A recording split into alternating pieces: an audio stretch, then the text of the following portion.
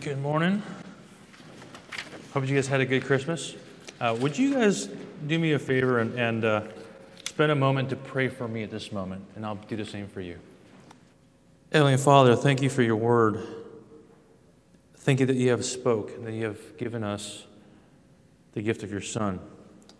And even after Christmas, Lord, we want to remember that. I pray for this time now as we delve into your word. We ask that the Holy Spirit, you would guide my thoughts, guide my tone. We ask that your Holy Spirit would make our hearts gallop. Because only you can do that. Only you can touch us in that way. I pray that you would be with me, guide my thoughts and words. Make clear where I fail. And again, let us see Jesus. It is your voice we need to hear. It is you and your glory we need to see. We pray this in Christ's name. Amen. It has become known as the largest worship gathering in the world. Kumbh. Kumbh. Every 3 years, over 70 million people gather from all around the world to bathe in the Ganges River. Now, what goes into the Ganges? All the drainage and sewage water of all the nearby cities. And yet what has become known as the Holy River is able to compel 70 million people to wash away their sins in the Ganges. Kumbh. Now, I've never been, but Mark Twain had. And after experiencing Kumbh at the end of the 19th century, he had this to say about his experience. It is wonderful. The power of a faith like that can make multitudes upon multitudes of the old and weak and the young and frail enter without hesitation or complain upon such incredible journeys and endure the resultant miseries without repining. It is done in love, or it is done in fear. I do not know which it is. Now, what compels 70 million people to wash in the Ganges? Is it done in love, or is it done in fear? Now, this Advent season, we have been looking at the coming of the true and greater. We saw that Jesus is the one that we all have been waiting for. He is the coming of the true and greater prophet, the priest, and the king. Last week we saw that Jesus was the greater Adam, the true and greater Adam, that he ushered in a new humanity by becoming everything that Adam wasn't, that he succeeded where Adam failed. And today we will close out the series by looking at the coming of the true and greater temple. The temple. Now in John chapter 2, we see that the people of God are gathering around, not at the Ganges, but in Jerusalem. Not in a river, but at a temple. And when Jesus shows up, there's an episode. Not because in his hand he's got bread of loaf to feed the hungry, not because he's got a scroll to read of Scripture, but because in his hand is a whip. This passage is very startling. In fact, this passage is disturbing for many who have studied it. But my hope today is that we will see that it can also be very liberating and very comforting. So I want to ask two questions this morning. First, what draws us to temples? And second, how does Jesus draw us to himself? So first, what draws us to temples? And then second, how does Jesus draw us to himself? In our passage in John chapter 2, so first, what draws us to temples? In our passage in John chapter 2, it's Passover season. It's Passover. And Jesus shows up, and what does he see? He sees hundreds of thousands of people flocking to Jerusalem from all around the world to come to what we would deem to be a magnificent temple. And within these temple walls, there would have been a commotion, not only of people, but you would have had just as many animals. Now, people were coming from faraway lands, and because of it would have been too cumbersome and impractical for all of them to bring their sacrifices, the locals set up shop. And in these shops, you would have found a bunch of animals.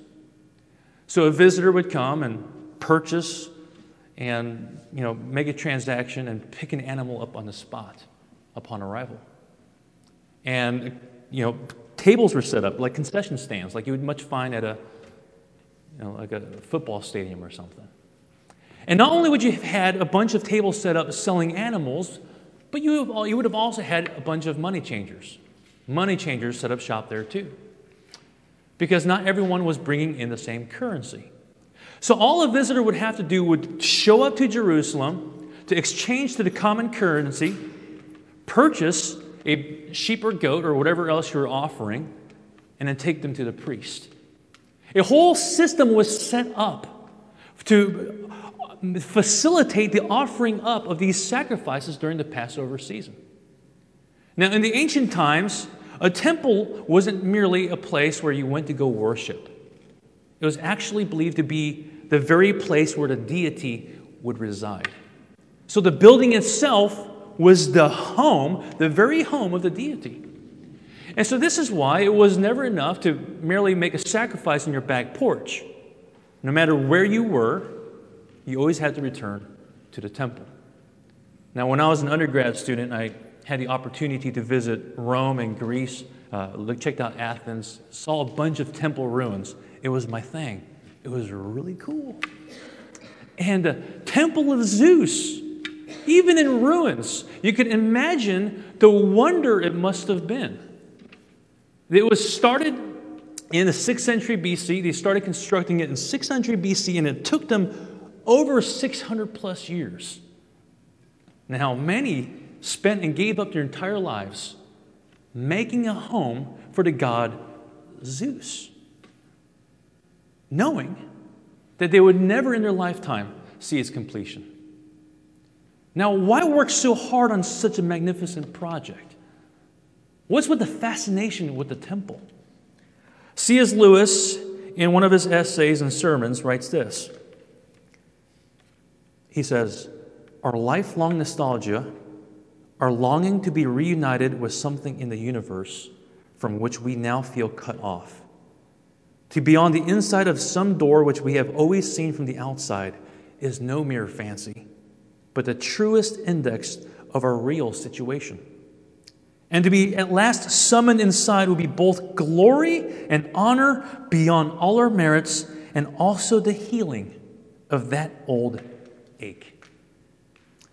What C.S. Lewis is saying is that in each and every one of us is a deep inkling that something is just not right. Something has gone awry. That there is a gap between who we were designed to be and where we actually are. There's a gap. And the biblical explanation for why we feel that uneasiness comes in the early chapters of Genesis. God designed us in His glorious image. God designed us for wholeness and peace. And yet, our first parents disobeyed. And when they did, their eyes were open. They felt shame. They felt the weight of guilt. And they felt a breach in their relationship with each other, with the world around them, and with their Maker. And God cast them out of Eden to the east. And barring their way back in were cherubim with a flaming sword. And that's where we live. We live east of Eden. We feel timid and unsure. And we fixate on making things right. Why? Because there's a gap. The Bible calls this sin. Now, you might be sitting here just thinking, no, you're about to lose me. I mean, why? You actually believe this stuff? I mean, how can you buy into something so primitive? But the biblical account, to me, makes a lot of sense. It actually comports well with how we actually feel. It has explanatory power for why 70 million people flock to washing the Ganges. It has explanatory power. It makes a lot of sense. Now, why do they do that? I mean, the Ganges is essentially sewage water. The Bible explanation has a lot of explanatory power. Now, Sigmund Freud, one of his most famous proteges was a man named Otto Rank. Otto Rank, I think that's a cool name. Otto Rank. He was not a Christian. He was a secular psychologist. And he had this to say about modern man's plight. He says, the neurotic type suffers from a consciousness of sin just as much as did his religious ancestor, without believing in the conception of sin. This is precisely what makes him neurotic. He feels a sinner without the religious belief in sin, for which he therefore needs a new rational explanation. What he is saying is that modern man knows he's a sinner, but God being out of fashion, he's got no word for it. And that's precisely what makes him neurotic. Now, you might not be a Christian here, but you know that something is just not right. And we all have a longing for wholeness and peace. We all sense that there is a gap. Why is that? We all know that we don't measure up. We all know what it feels like to be incompetent, to be a failure, to not quite be where we're supposed to be. It's because we live east of Eden. We live east of Eden. We feel timid and insecure, and we fixate on making things right. Now, I grew up in the church. My father was an elder of a church. My mother prayed hours and hours daily. And I was taught English by being told to read the Bible. And so I did. I read the Bible all the way through by the time I was in the first grade. And it was still not enough. And so I read it again the next year. And again the next year. When I was in college, I memorized 7 books of the Bible in my first 2 years with the determination that I would memorize the entire New Testament by age 30. And I was a student of God's Word. But it was not enough. I mean, I worked so hard for it. I mean, why was I doing this? I mean, on one hand, it probably would have been a bragging right. That would have been pretty cool. It's like, it opened up to John 6. I got to hear.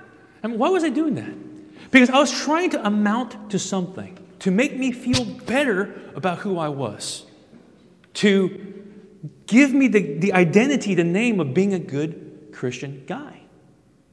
But the problem was, no matter what I did, it was not enough.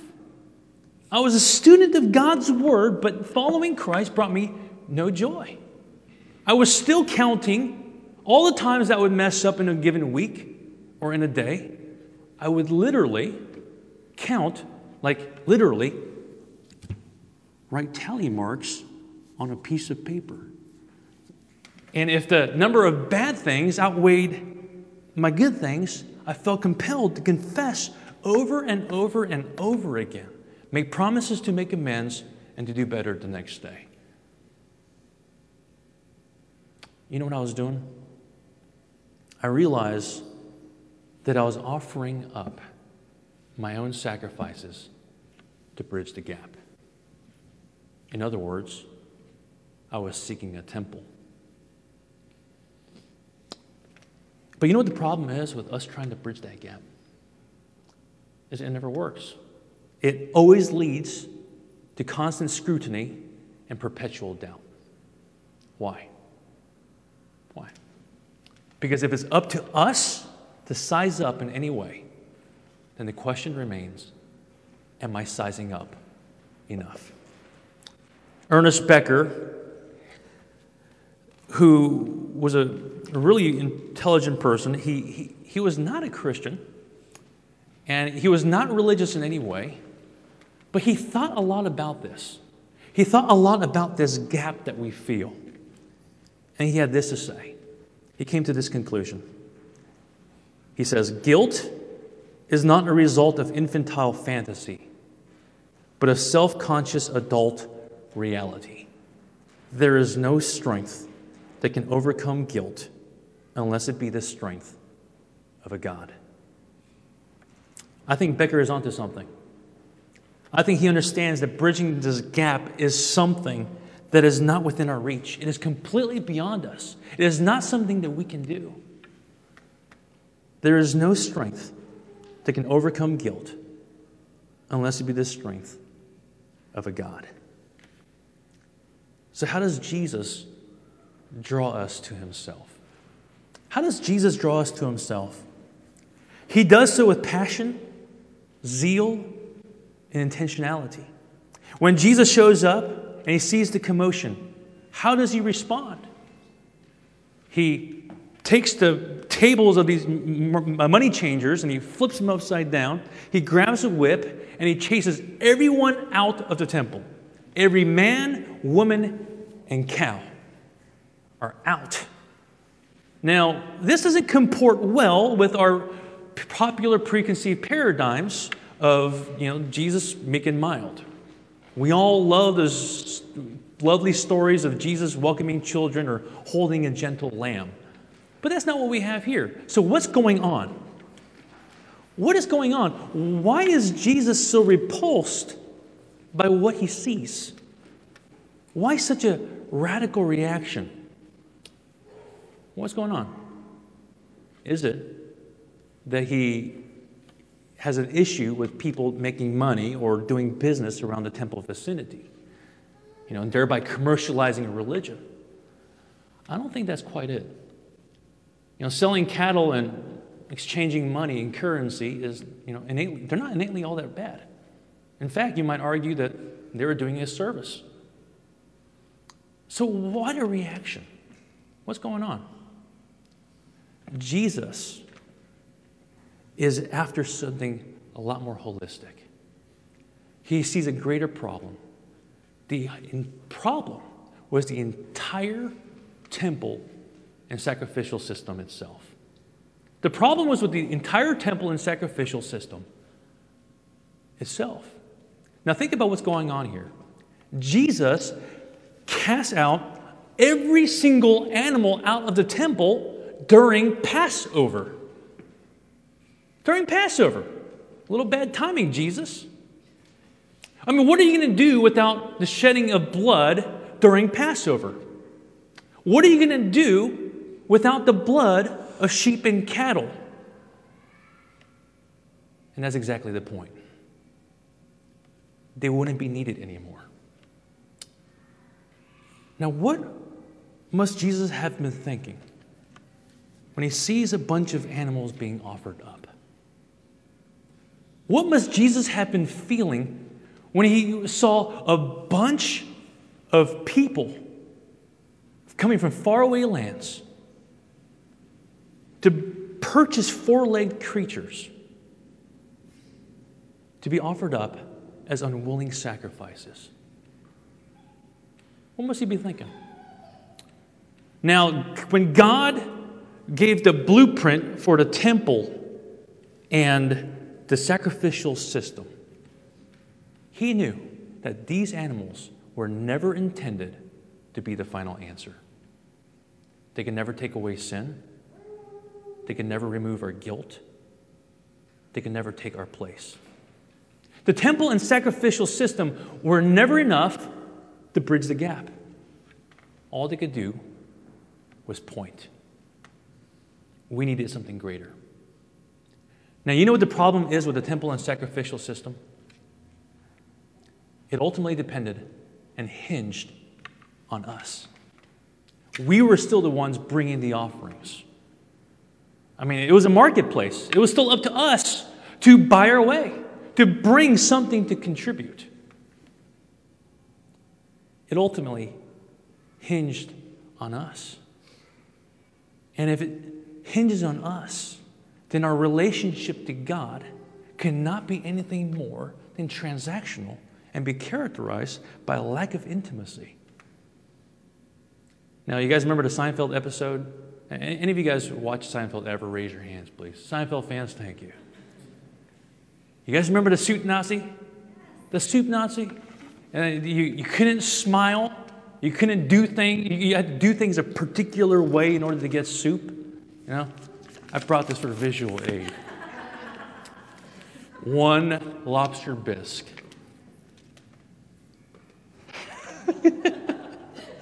And you did it wrong, you laugh, you smile, you smirk, you look the other way, do it one thing wrong, and no soup for you. And truth be told, if we think, most of us have a notion of God that resembles something like that. No soup for you. 1 year. Mess up again, no soup for you. 2 years. You know, we think that if we do something the right way, if we do things the right way, we're going to get soup.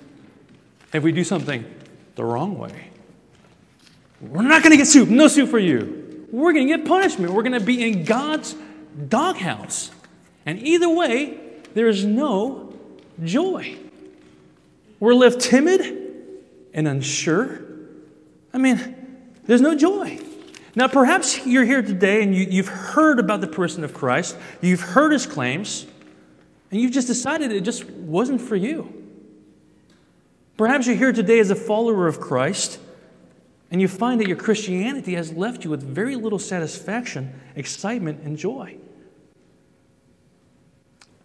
I want to submit to you the possibility, merely the possibility, that what you have been introduced to and what you have embraced is more of a marketplace relationship where it still ultimately hinges on you.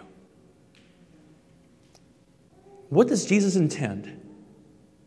What does Jesus intend for us? He intends that we would know God not as the soup Nazi, but as a Father. What we want to make a marketplace, Jesus intends to be his Father's house.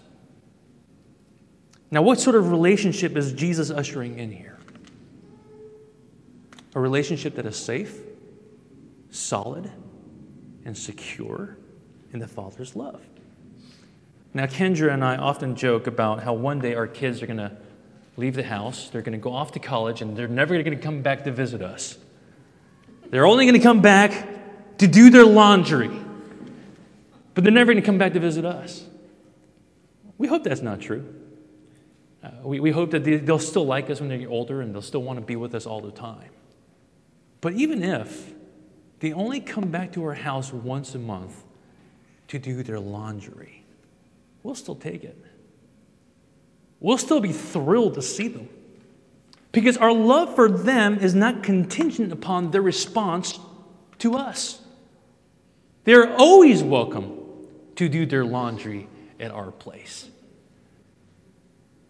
Now, what if when they're older, they don't want to, they only want to come back, for the occasional Thanksgiving dinner? I want them to know that the moment they step into Daddy's house, it's their house too. I want them to feel so secure that they're able to just walk right in, beeline to the refrigerator, grab a bottle of beer, open it up, and throw themselves in the recliner and own the room because they do and because they can. Jesus is zealous that we would know that God is our Father and that we don't have to do anything. We don't have to bring anything to the table. What if we could believe that? I wonder what difference it would make. How can we be so sure of this? What sign would he give to convince our feeble hearts that this is so? Jesus said that his body, the true temple of God, would be consumed. That it would be destroyed and raised in 3 days. Now, where does Jesus' zeal in John chapter 2 lead him? It leads him to the cross.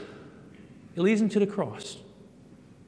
And at that altar, Jesus would be consumed. Jesus' zeal for his Father's house would consume him.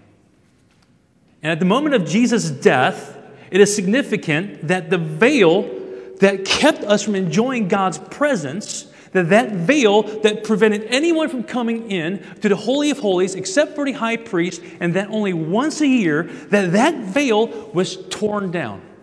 It was torn in half. You remember what was on that veil? Cherubim. Cherubim was embroidered all over that veil. When God cast man out of the garden, He set in front of the garden cherubim with flaming sword to guard entrance from the east. Now, what's that about? Cherubim and a flaming sword. Now, a flaming sword, the fire and the sword, they always represent God's justice, His wrath, God's righteous anger. And if it symbolizes His justice, we look at the cross of where God's justice was completed. And at the moment of Jesus' death, when the sword of justice fell on His head, at that very moment, we are told that that curtain, that veil, with cherubim all over, was torn in two from top to bottom. What's our way in? How do we get in? How do we bridge the gap? Is it something that we bring to the table? Not at all. Everything that God requires of us has already been abundantly supplied in Christ. Perhaps you're here today and you have yet to identify yourself with the person of Jesus. Maybe it's because you've always thought it was, following Jesus is too burdensome, that it's too much commitment, that it would require too much of you. But my friends, are you starting to see that the gospel is not about our commitment to God, it's about His commitment to us? And in Christ, when we are able to have a relationship with God that is so infinitely secure, then and only then will His commands not be burdensome. Following Jesus is meant to be enjoyed. That doesn't happen in the marketplace. Perhaps you're here today and you cannot find yourself to come to the altar of Christ because you feel that you have blown it so badly that you cannot convince yourself that God can truly love somebody like you. You just don't believe it. It's not possible.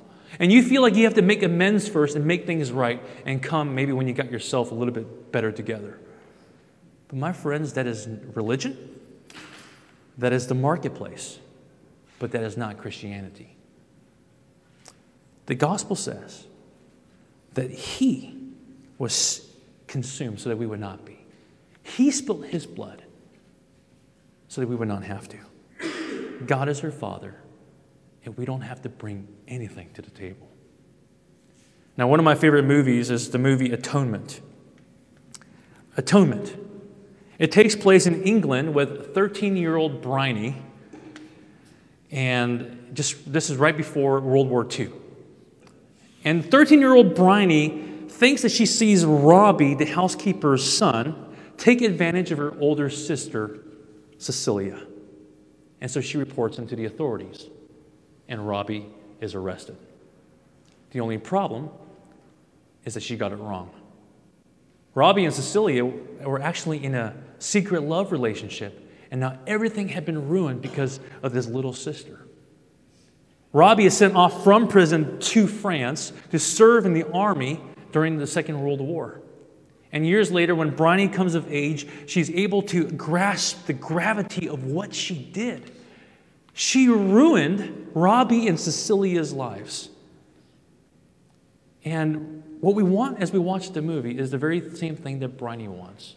We want Robbie and Cecilia to be reunited, and we get the sense that until they do, that Bryony would not be able to live with herself.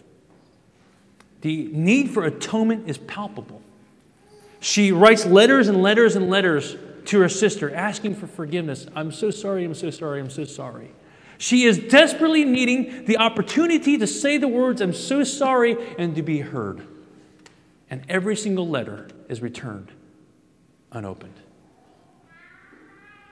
Her guilt is so overwhelming that she turns down an opportunity to attend Cambridge. And instead, she goes to serve as a nurse in the war.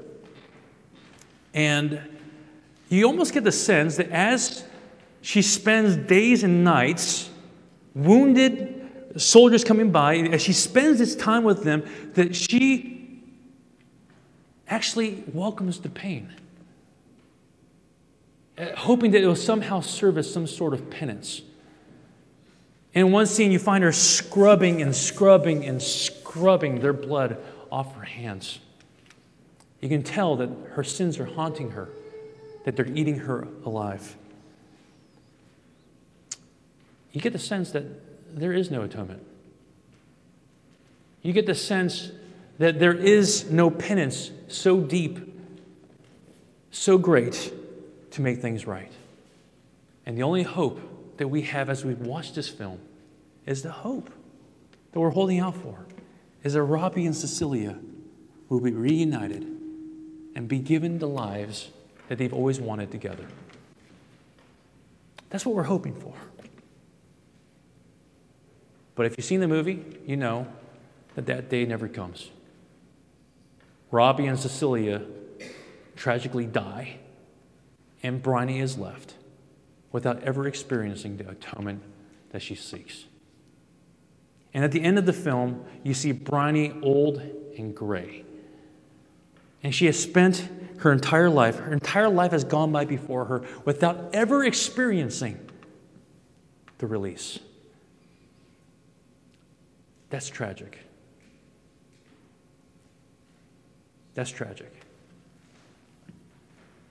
Now, what about you? What about you?